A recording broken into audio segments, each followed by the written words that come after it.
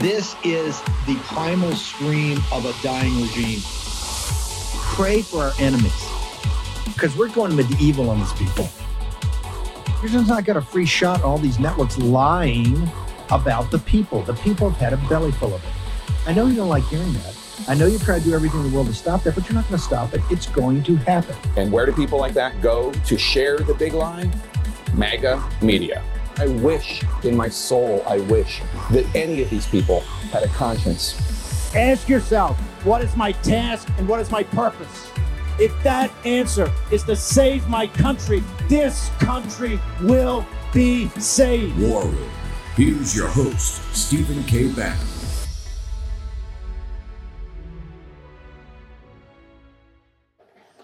What does it need to master the future?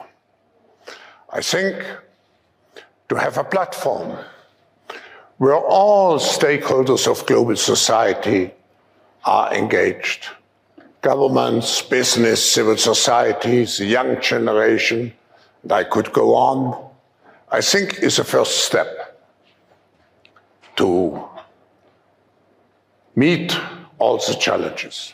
Instead of reaching out to the very extreme members of the far right, if Kevin McCarthy wanted to strike a deal with the moderate members of the Democratic Party. That's not something he did. It's not something, quite frankly, Speaker Pelosi was wont to do, reach across the aisle. And I think as we've seen the nation pushing us ever more towards moderation and towards bipartisanship with these tight groups of people. I mean, the Senate was 50-50 in the last cycle. We had a very slim majority for Democrats, now a very slim majority for Republicans. The nation's pushing us towards moderation, and yet when you don't have speakers reaching across the aisle, you have them beholden to the extremes of the party, which is, I think, bad for the country and bad for the moderate center. So if McCarthy chooses to continue moving forward with these extremists, I'm very concerned about the debt ceiling and what that might mean for our ability to raise it. However, I think there will be opportunities for all of us in the House to work together to make sure that the must-pass legislation gets passed. And I think that could be really good for Congress and really good for the country. Good morning, extreme members of the far right. Yes, they would be talking about you, and Davos is obsessed. Do you ever figure out why Davos is so obsessed and the mainstream media is so obsessed with you, this audience? Why are they so obsessed with it? Because you have a power. You have leverage. They understand that. In the awakening, the Great Awakening, obviously we have a spiritual Great Awakening going on, but there's also a Great Awakening of the deplorables in MAGA, of exactly what the power and the leverage that you actually have. It's all about the debt ceiling. And what I mean by that is that that's what Mickey Sherrill, I think she's Naval Academy helicopter pilot from New Jersey. No moderate. There's nothing moderate at all about the Democrat Party. Nothing. Their social platform is the most radical, extreme platform ever. She votes in party line with Pelosi all the time. These people are absolute radicals, and they understand that the only way they keep this con going is the parents have to increase the credit card. Well, hello, parents. We're not going to increase the credit card. But everything you're hearing out of Davos right now, it's all, man, hey, the economy, I think it's coming back. Artificial intelligence is doing this. We've got climate change, these polycrises, but man, we've got the economy's going to just roar back. And China, Li He, who I know extremely well, he was the lead negotiator for the Chinese on the deals, on the Lighthizer deal that cratered, and then the skinny deal that we got done right when Li He and his contingent came over here after they knew, when the CCP knew that they had a COVID crisis over that came here in January of 2020. That was Li He. But he's telling us China's back, and we want to be part of the international community, and it's got to be globalization. So they're completely freaked out about populism. They're completely freaked out about nationalism. They're completely freaked out at every level about the deplorables in MAGA, in America First, actually saying, not going to do that anymore, and particularly the debt ceiling, all these big issues, and sprinkling the 20, the honorable 20, the heroic 20, and of course the magnificent 6 are being rewarded with major major committee assignments, and that's even freaking him out more. Lauren Boebert is on oversight. You've got the great Eli Crane is on Homeland Security, which will be the lead of the impeachment of Mayorkas. So we're going to get to all that. Davos is totally in spin mode. Is Klaus Schwab, is he the best? I mean, you couldn't make up. He's like Santos. If you were in Hollywood and pitched these characters in a meeting with film executives, they'd throw you out of the room. If Santos is Zelig meets Forrest Gump meets the talented Mr. Ripley, right? That's what we call him, the talented Mr. Santos. Right now, he's killing dogs. This morning on Morning Joe, he's killing dogs, innocent dogs. And of course, you got Klaus Schwab, who's a Bond villain. Master the future. You notice when he goes through the list of the stakeholders, you notice he doesn't say deplorable. Klaus, come on, bro. How about the deplorables? Put the MAGA. How about MAGA as a stakeholder? Because, bro, we are a stakeholder. It's called command by negation. Okay, and we're negating a lot, all the madness, including the Ukraine war, this massive, the $300 trillion that you did for your Great Reset and Build Back Better, right? 300 trillion. You got that. With all this happy news, of course, Microsoft announced the day biggest layoffs in the company's history. 10,000 good-paying high-tech jobs gone. Goldman Sachs 3,200 the other day. Steve Cortez reminds me, biggest layoff Goldman Sachs has ever had. And their numbers came out today, came out last night, horrible miss because expenses out of control, bad bet on consumer. There's more to come. There's more to come in finance and big tech. More to come and many more layoffs. But they're telling you the economy's great. China's going to lead us back. It's all good because they're laying it out. They got to set the predicate. They got David Brooks of the Atlantic. Here's what they're saying. It's so good, and we're roaring back. The only thing that can hurt us is these extremists on the debt ceiling. We're going to get to all that. Let's go to Davos, where it's all happening, the railhead of this madness. I want to go to Noor bin Laden. Noor, can you give us an update on the day 2 of the work there? What's going on, ma'am? Hi, Steve. Yes, the first thing I'd like to say in response to what you were just saying in your monologue, this is exactly right. They are terrified of a return to the 1776 spirit. This is exactly what they're trying to destroy, because what the founding fathers stood for is the exact antithesis of what the globalists are working so hard to implement for humanity. And so they bring in this panel of ANOs, as I call them, the Americans in name only, to talk about what's going on in terms of politics in the U.S.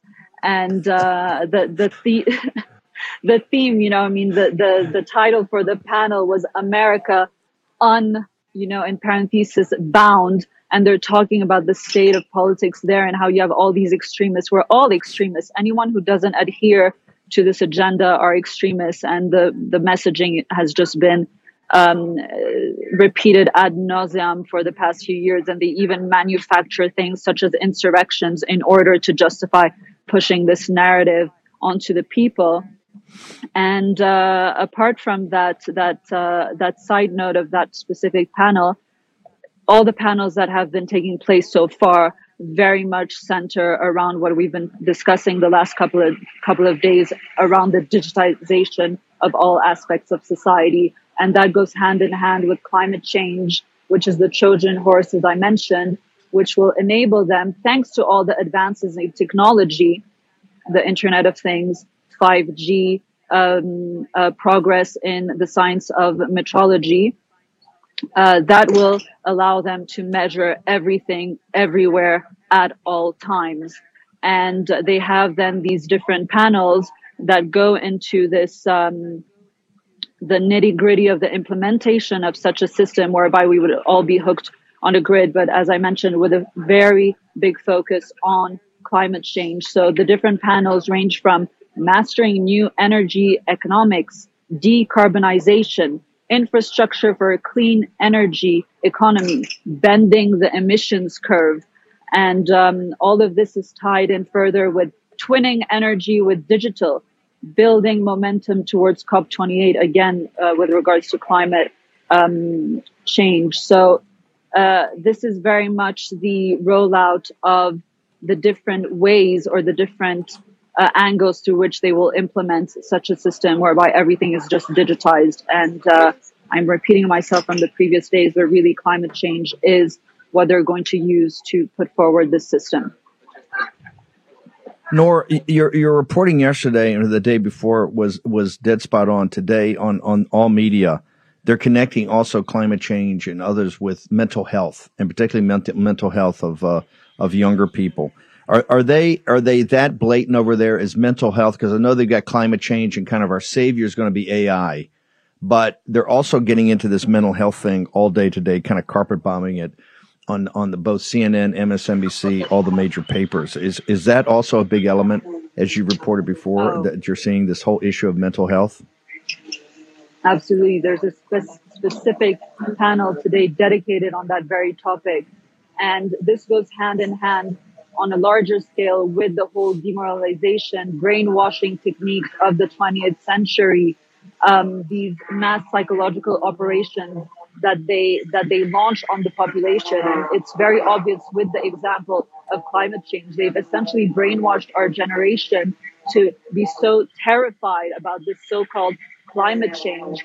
And again, it's always the same playbook. They use fear as the mechanism to then foist these policies on a willing population who are just so terrified that they'll accept these savior-like propositions that they put forward. It's, again, the same playbook, problem, reaction, solution, and climate change, just as the so-called pandemic, is one of those cases. You know, that gets to your first point about the spirit of 1776. If anything, from the spirit of 1776, that 1/3 of Americans that really were patriots and fought, that one of the, it's not simply liberty and freedom. It's the grit and cussedness and determination that you're going to take on all odds to do that. Is that what you're saying? That's the counter. They're trying to break that. That's the spirit they're trying to break. And they come at you with all these massive, whether it's a pandemic, whether it's a poly crisis, whether it's climate crisis, and all the young people are somehow got to be on some sort of drug because they're completely depressed. Is that the spirit of 1776 they're trying to crush? Absolutely. 100%, Steve. And I come back, to my letter to America, where I specifically talked about this point where they captured so many aspects of our society, modes of communication, education system. And it just breaks my heart when I see, these younger generations of Americans who know very little about their history. But that is exactly by design, because an uninformed population is a population that is easily controlled.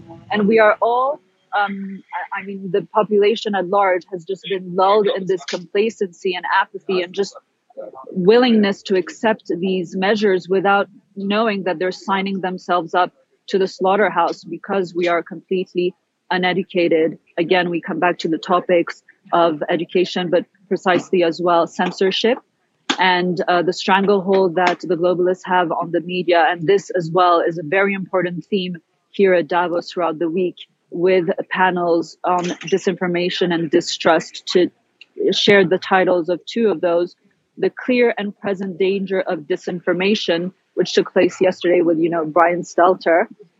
We know on which side he's on. And then there's another one called Disrupting Distrust.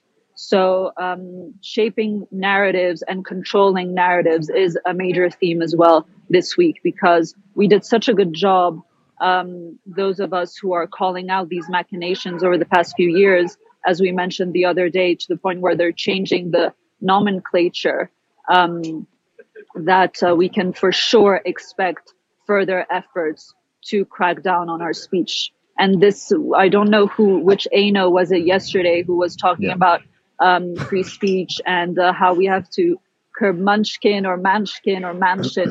we should call him, I guess, who was talking Munchkin, about right. This. And no, free speech is absolutely the cornerstone and what will save us. So that's why I'm fighting so hard for America, because you are the blocker to the globalist agenda. Noor, hang on for 1 second. I know it's cold, but just hang on for 1 second. Short commercial break at Noor bin Laden. We have Larry, Alex Taunton in Davos, and of course Steve Cortez. All next, right here. Keep it tuned in to the War Room.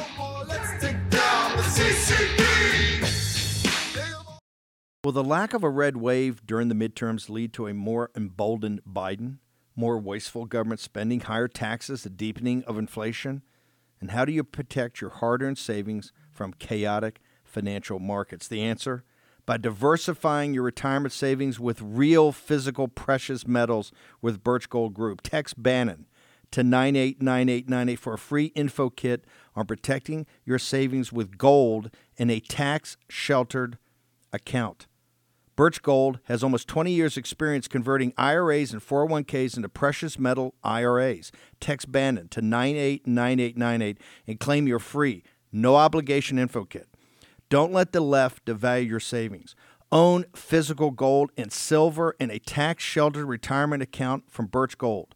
Birch Gold has an A-plus rating with the Better Business Bureau and thousands of satisfied customers. Text Bannon to 989898 and secure your future with gold. Do it today. Take action. Use your agency. Room and the news publishing perspective, and then we'll work our way toward some of the political parts of the conversation. How does this discussion of disinformation relate to everything else happening here today in Davos? Well, first, thanks for having me as part of this conversation. As you can imagine, this is something I really care deeply about. So I think if you look at this question of disinformation, I think it maps basically to every other major challenge that we are grappling with as a society, and particularly the most existential among them. So disinformation and the broader set of misinformation, conspiracy, propaganda, clickbait, the broader mix of bad information that's corrupting the information ecosystem. What it attacks is trust. And once you see trust decline, what you then see is societies start to fracture. And so you see people fracture along tribal lines, and that immediately undermines pluralism. Mm-hmm. And, the undermining of pluralism is probably the most dangerous thing that can happen to a democracy. So I think if you're spending this week thinking about the health of democracies and democratic erosion, I think it's really important to work your way back up to where this starts. Yeah. We're worried about that. That's where we control the House. And now, as media is reporting, we control all the important committees. And this is all about the debt ceiling. This is about money, power, and control. Okay. And we're in fifth generation warfare, or as the Chinese Communist Party calls it, unrestricted warfare. This is the PSYOPs, information war, cyber part of that war. This is the way we also cut the defense budget. With economic warfare, you can cut $100 billion out of the defense budget. Disinformation, misinformation. Steve Cortez, Brian Stelter, a long way from Towson State to now the Harvard Politics Institute. That little Humpty Dumpty is resurrected himself at Davos, leading a disinformation. Right. For the audience particularly, what I want you to do is go back to impeachment, to pandemic, what you've watched and listened to the last couple of years. You're thinking adults, weigh and measure what you hear in the war room and about all the topics we talk about and how the mainstream media covers it. It's a free country. Just weigh and measure it. You come to your own conclusion. You talk about disinformation, misinformation, and clown information, but Noor's right. It's all narrative control. Is it not, Steve Cortez? Right. 100%. And, look, who knew, right, that we would need Davos to resurrect and bring back the potato, Brian Stelter. He's back. And by the way, the audacity of Stelter and then the editor of the New York Times, Sulzberger, to be talking to us, to be lecturing us about the truth from news organizations, formerly CNN, currently New York Times. For example, among the many hoaxes that they have perpetrated for years, the entire Russia hoax fiasco, one gigantic lie that continued throughout the Trump presidency, which was inflicted on the American people largely by those very corrupt institutions and those platforms. And by the way, speaking of anyone who uses the term disinformation or misinformation, tune them out immediately, okay? Because that is somebody who is trying to force narrative down your throat, and they're going to use the guise of supposedly cleansing the information highway to do it. So that the phrase in and of itself is absurd. By the way, speaking of lack of trust in media, if we can show chart number 1, I want to show this over time. This is a poll from Gallup that goes back 50 years, all the way to the early 1970s. And they ask a simple question: do you have trust in corporate media, in mainstream media? That number has been cascading lower for decades. It has in fact been cut in half. The number of people who say they have a great deal of trust in media, 50 years ago, it was 68% of Americans, a strong supermajority. That is the top line, the darkest green line there on the chart. 68% said they had a great deal of trust. That has been cut in half to only 34%. The lower line, the dotted one at the bottom there, that's sort of the lime green line, people saying that they have no trust, none, in media. That number was only 6% in the early 1970s. It is now 38%. More than 6 times higher who say they have no trust in the corporate media. Steve, it's terrible news for the country. It is great news for your show, though, because it shows why your show is so badly needed, why it is so successful, so wildly popular. I travel a lot everywhere I go all over the United States. Strangers introduce themselves to me and immediately start talking about how important this show, The War Room, is to them and how proud they are to be part of the War Room posse. So you are doing great work in a field that is unfortunately entirely corrupted, basically outside of this show. I've got the easiest job in the world. All we have is a platform we provide for some of the smartest commentators, analysts, and contributors, guys like yourself. Let's go. I want to go to Noor. Off of that, Noor, how was Stelter and Sulzberger received? I take it the minions of Davos, the Grundoons, Davos man, is lapping this up nonstop on the narrative that the extremist, that the MAGA extremists are what did Sulzberger say with knitted brow? This misinformation and disinformation is the core of every major issue today, ma'am. Listen, all these people get the red carpet rolled out to them, and as I said yesterday, they're all drunk on their scraps of power. But for sure, especially Americans who are actively working against their own country in favor of helping push the globalist agenda, they're being treated very well here, much better than independent journalists calling out the globalists' machinations and speaking badly in their eyes of the forum in itself and the agenda. And Noor, to that point, just one thing. Go ahead. To that point, yep.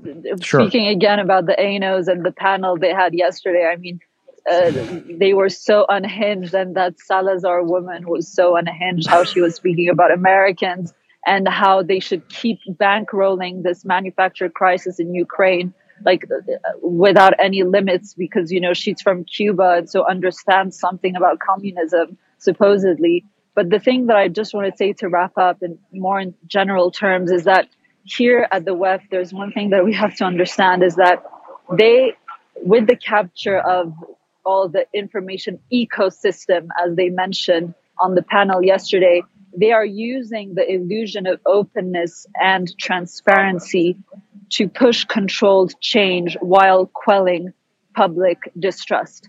And so everything about the disinformation and misinformation industry, as they've coined it, is about just keeping the naive public uninformed so that they just can keep pushing their controlled change on us.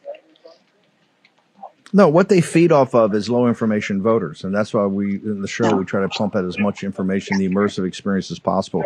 If you get the information, you will understand how they kind of control you and, quite frankly, how to basically crush you economically so they can live better. Noor, I know you're putting stuff up all day long. We're trying to get you back on the evening show. How do people get to you? Yeah, and this is something that the founding fathers understood perfectly well, how important and how much of a cornerstone free speech was for precisely that reason. So my handle both on Getter and Twitter is @Noor bin Ladin. Thanks so much for having me on, Steve. Noor, thank you so much. Great reporting. By the way, Cortez, she nailed Salazar. We're going to get to Salazar after the break because I know you've got a particular. We could only get a small clip of her madness, but it was a beautiful to behold. And remember, she's a Republican. Let's go to Larry Alex Taunton, who's also there with Fixed Point. Larry, you wrote some great pieces over at Daily Wire in the lead up to this about Klaus Schwab in all of Davos and what they're trying to do with the World Economic Forum. Has actually being there in person lived up to your expectations? Both yes and no, Steve. I mean, on the one hand, this kind of reminds me of that old Bond movie, on Her Majesty's Secret Service, and you have Kojak, Telly Savalas, petting the cat high in his alpine retreat. That's what Davos is. It's just a ski town like any other ski town that you would find, a little ski village that you would find scattered throughout the Alps and the Pyrenees. However, kind of what's disappointing when you get here is that it doesn't quite live up to your all of your expectations, and yet. Getting here, Steve, I immediately understood a few things that I just simply couldn't understand from far away. And one of those things is why the John Kerrys and the, Gretchen Whitmers and, people like that want to come here. And you realize that it's because here, where they're not popular at home, I don't know that they could, attract flies, at a luncheon, at least not in my state. But here they're treated like rock stars. I mean, this is the Oscars for globalist politicians. And you sense that when you're here because you have all these young people, walking around with their World Economic Forum swag and wearing hats that say things like, silly things like I'm a global citizen, and this kind of thing. And they're all trying to get a look at these people who are part of the globalist pantheon. And, those are just things you were not going to perceive from being far away. You needed to be here to see it. And incredibly perceptive. Hey, Larry, hang on for a second. We're gonna take a break. I got Cortez. We got a lot more clips. We're going to talk about the economy, big news coming out of there in capital markets. We're going to get to all that. But I think Larry said something. It is the Oscars of globalization, as the Economist tells us, which is the trade magazine for Davos, the World Economic Forum. They're nervous because globalization is coming apart. Why is it coming apart? Because of populism, nationalism, America first. People want the manufacturing jobs back here. They want protectionism. They want high value added jobs. And the globalist project is over. Of course, we're going to fight tooth and nail in that every day. They're not just going to give up. They have power, they have control, and they have money, and lots of it. That's the whole thing about the debt ceiling. Debt ceiling fight is to stop using your credit card. They're using your credit card to destroy you. Think about that for a second. That's the whole purpose of this fight. If you pull the camera back, they're using your credit card to destroy you, your family, and future generations. Short break. Larry Alex Taunton is in Davos. Steve Cortez is riding shotgun. We'll be back. Fair warning. Listen to this convicted home title thief explaining what happens when he forges your home's title and takes over as the new owner. Nobody thinks that I can take their house and borrow against the house. Oh, no, I have title insurance. It's in my name, or he would have to get some special document. They would call me. Nobody's calling you. You're living in a delusion. After I've stolen the title, borrowed against it, or sold the property, it's 60 to 90 days for that person to even figure out that they're the victim of this crime. You start getting foreclosure notices. You've got 4 mortgages on your house. You don't even own your home anymore. It's not even in your name. Home title fraud is growing 2.5 times faster than credit card fraud. You could be a victim and not even know it. Here's how to protect yourself and verify your home's title is still in your name. Visit HomeTitleLock.com, promo code radio. Then register your address for your no-obligation home title report, a $100 value you get for free. Again, get your free home title report at HomeTitleLock.com, promo code radio. Because not only we need those hands, like the Congress, like a senator was saying, but we need to also give dignity to those people who are in the country. And those are the people that I represent. We're talking about 13, 15 million people who are, most of them Hispanics, I would say 85%, who speak my language, look like me, and sound like me, that are contributing with the economy of this country, and they live in the shadows. So it's time to seal the border, like she said, Put order, let's see who comes in and who doesn't, and then turn around and give dignity. That doesn't mean path to citizenship. That means to include them and make them dignified members of our community. Okay, welcome back. Steve Cortez, she said a lot of crazy things. By the way, there's 20 to 25 million. We've let in 5 million. Her numbers are just off. You ought to get the math right if you're going to talk. And trust me, she's talking about amnesty. She's talking about full citizenship. Don't let her fool you for a second. Steve Cortez, you've been at the tip of the spear on this. She is a particular burr under your saddle, sir. Yes, she is, because she claims to represent the Hispanic citizens of the United States, and she does not, because Hispanic citizens, contrary to media narrative, contrary to the musings of Representative Salazar, we are not soft on border issues or soft on migration. The tens of millions of Hispanic citizens of this country who came to this country overwhelmingly by legal means, we are just as interested, just as committed to border security and to the integrity of the sovereignty of the United States as any other ethnicity, as any other race in the United States. The fact that Salazar is a Republican is really a disgrace. It's also a disgrace that she comes from the great state of Florida. Florida has given us such amazing Republican America First leaders, from the fantastic governor, the best governor in America, Ron DeSantis, to representatives like Byron Donalds and Matt Gaetz. It's a state, the Sunshine State, has blessed this country with amazing elected officials. And then we turn to Salazar, somebody who needs to be primary. Look, she always prioritizes illegal migrants who trespassed into this country. That is the reality. The reality is those illegal migrants are competing in the labor market unlawfully and unjustly against American citizens, and thereby depressing wages in an era where we are suffering from 21 straight months of declining real wages because of the inflation and low growth crisis that Biden has inflicted upon this country.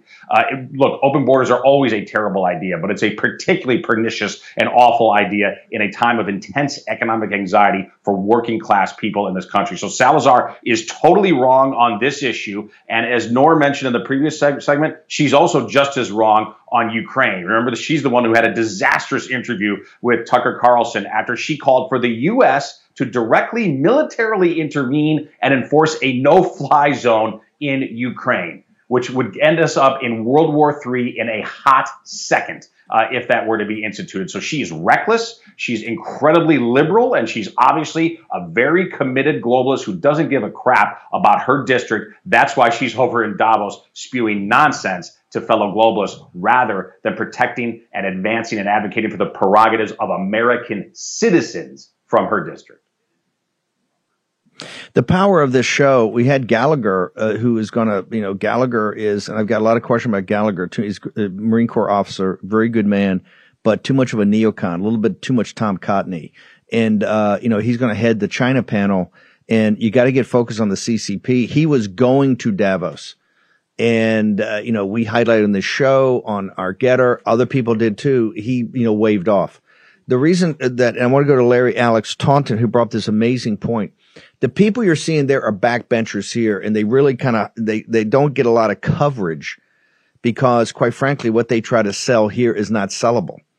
But they go to Davos, and you see these backbenchers like Mickey Sherrill and Salazar, and they're treated like rock stars and given big platforms. The reason is they are rabid globalists. Larry Alex Taunton, is that the narrative that they're selling nonstop over there as globalization is still alive and kicking? Oh, yes, hugely. And that America is all in, that Americans are all in on globalization.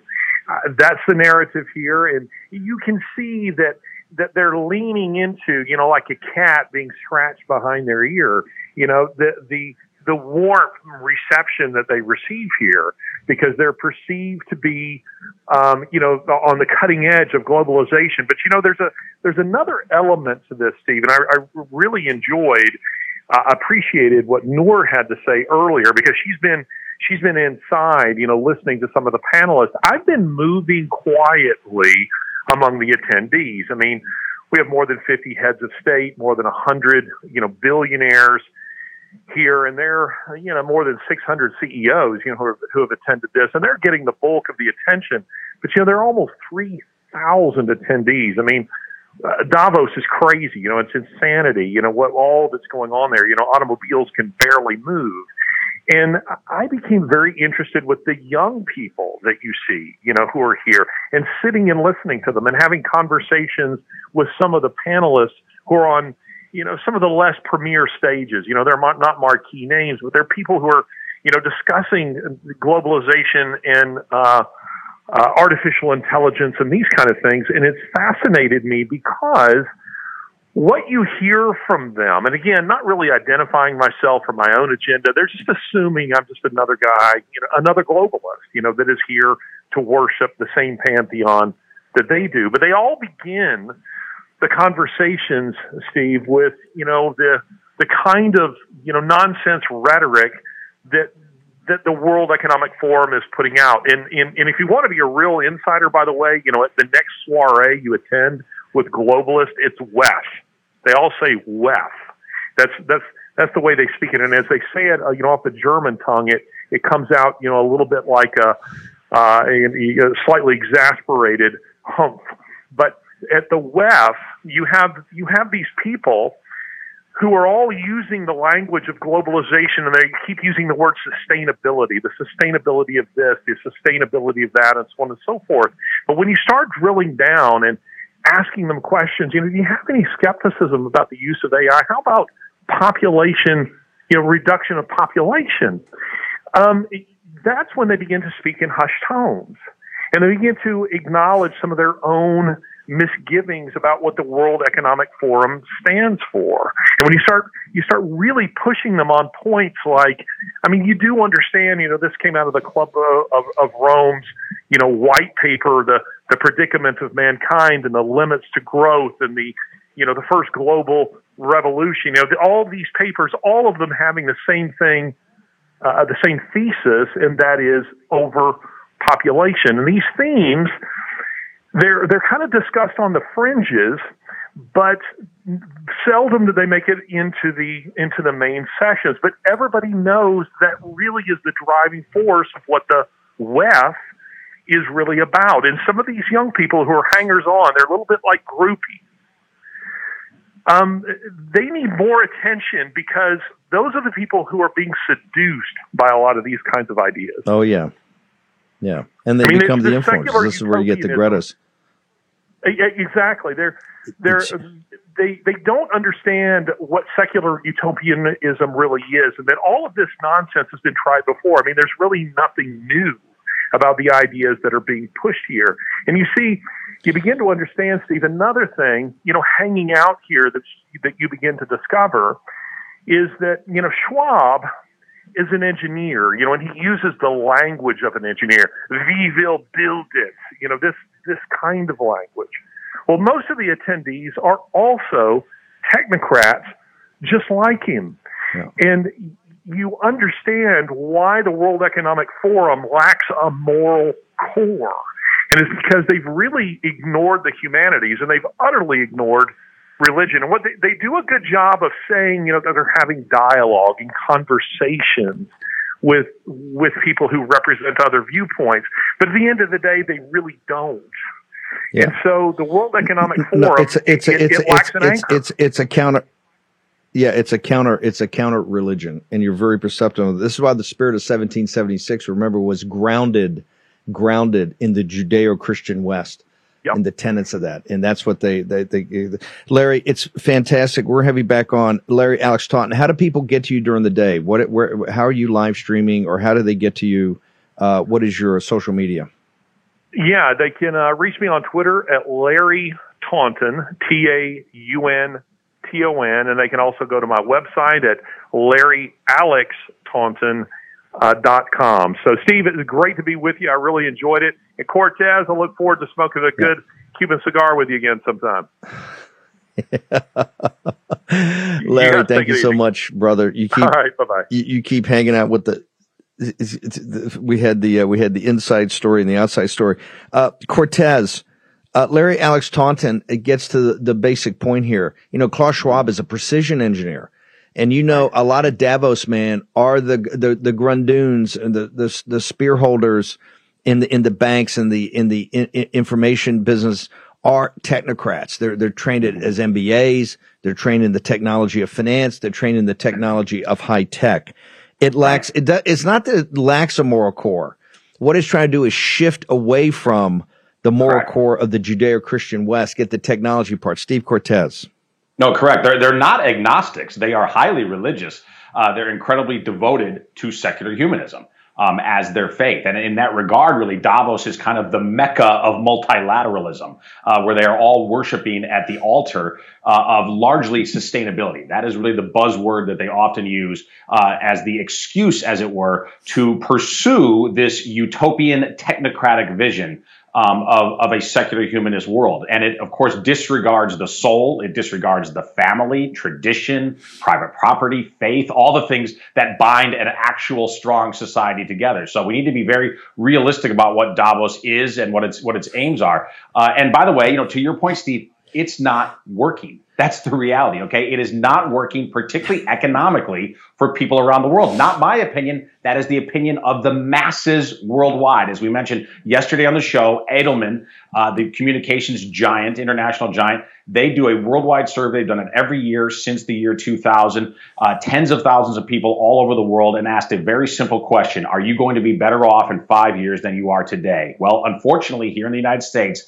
only 36% of Americans believe that they're going to be better off. That is the lowest in the history of the survey. But America's hardly alone in that predicament. As a matter of fact, out of the 28 countries that were surveyed, 24 of them hit a new all-time low for the survey. Half of the countries, 14 out of the 28, declined on that question of economic optimism, declined by double digits, Steve, from just last year. So it's not just that people are pessimistic and that they're losing hope in their own personal economic future. It's also that the trend is accelerating downward. The trend is worsening dramatically. This is the failure of globalism. It has been magnificent for those who are part of the credentialed elite, who are part of the ruling class, the cronies who are gathering right now in Davos to toast each other with expensive champagne. It's been great for them. Okay, they have devised a system that works very well for their self-aggrandizement, but it has been misery for the masses globally. And again, I'm most focused, of course, here on the United States, America first always. And here in the United States,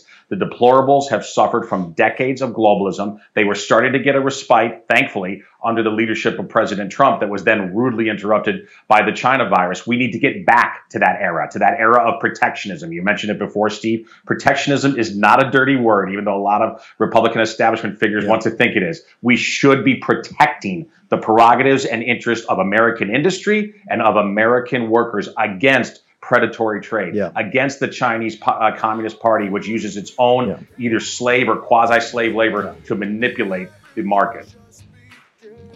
Steve, hang on for 1 second. You talked about the core of the Judeo-Christian West, the family, virtue, all of it, self-determination. That's in Davos, that's extremist talk.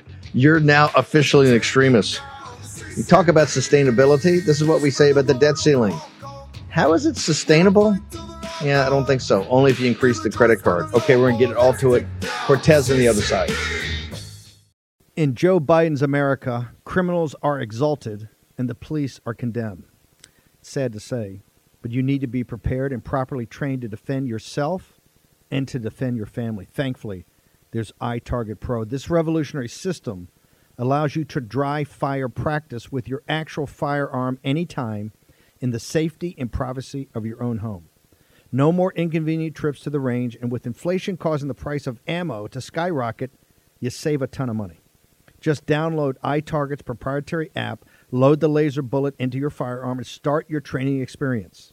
iTarget will help you develop muscle memory, sharpen target reaction speed, sight alignment, trigger function, and more. iTarget Pro comes in all the major calibers, so you can stay sharp with almost any firearm. Go to itargetpro.com right now and save 10% plus. Get free shipping with the offer code BANNON, BANNON, all one word. This makes a great gift for Father's Day and is less expensive than a few hours at the range. That's the letter itargetpro.com. That's itargetpro.com. Offer code BANNON, BANNON. The new social media taking on big tech.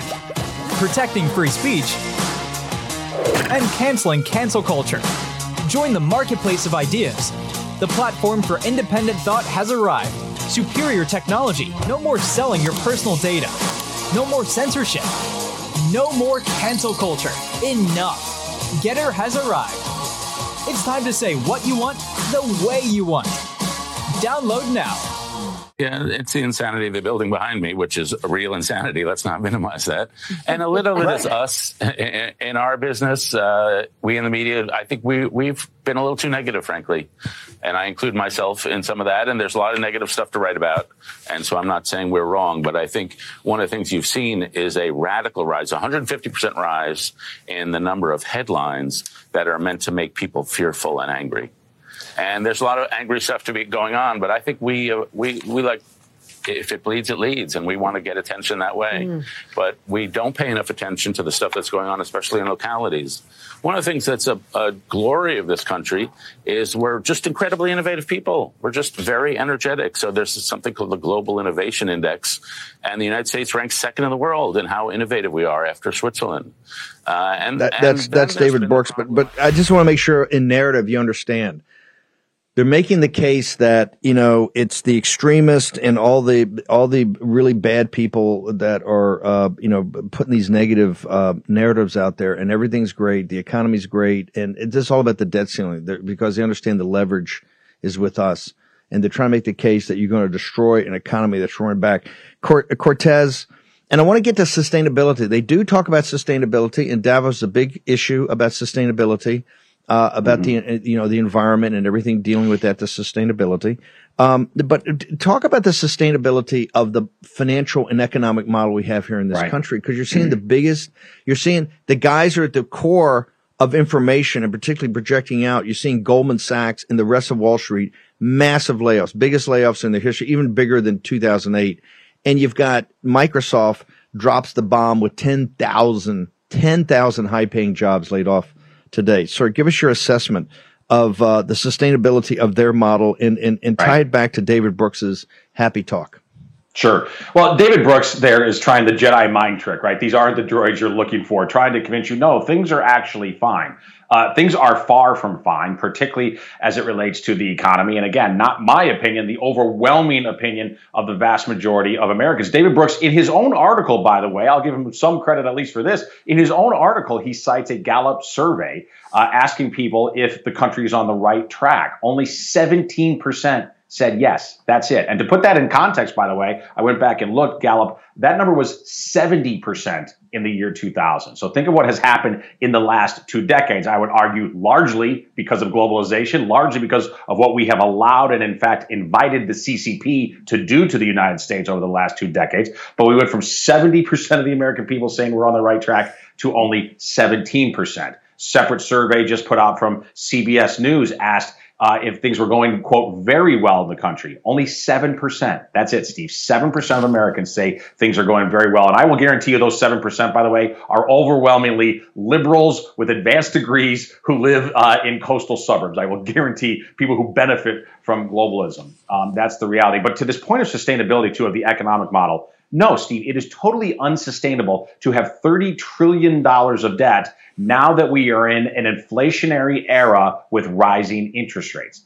That debt was sustainable for a time only because of interest rate repression, because of artificially low interest rates, because of the massive, historic, unprecedented intervention of the Federal Reserve, keeping interest rates low so that we effectively got away with acting incredibly recklessly with our profligacy regarding borrowing and spending. We cannot get away with it any longer. That is simply the reality right now. The service payments alone on the debt are going to become the single largest item in the entire U.S. budget. Yeah. Bigger than Social Security, bigger than Medicare, bigger than the defense budget. We are on track for that, and soon. That's why, Steve, this showdown over the debt ceiling is so critical. This is the pressure point. This is the leverage that the U.S. House has, and it must be used.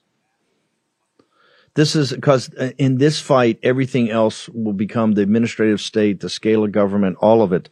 You got the 30 trillion. You also have the $9.5 trillion over at the Fed on their balance sheet with no congressional authorization. We now have $9.5 trillion. And Mercatus has got this paper out saying, hey, it's not like the old days where they could kind of sell these bonds and make some money and pump that back into the treasury to make up gaps in funding. Right. We got $1 trillion hole and this goes back to your point.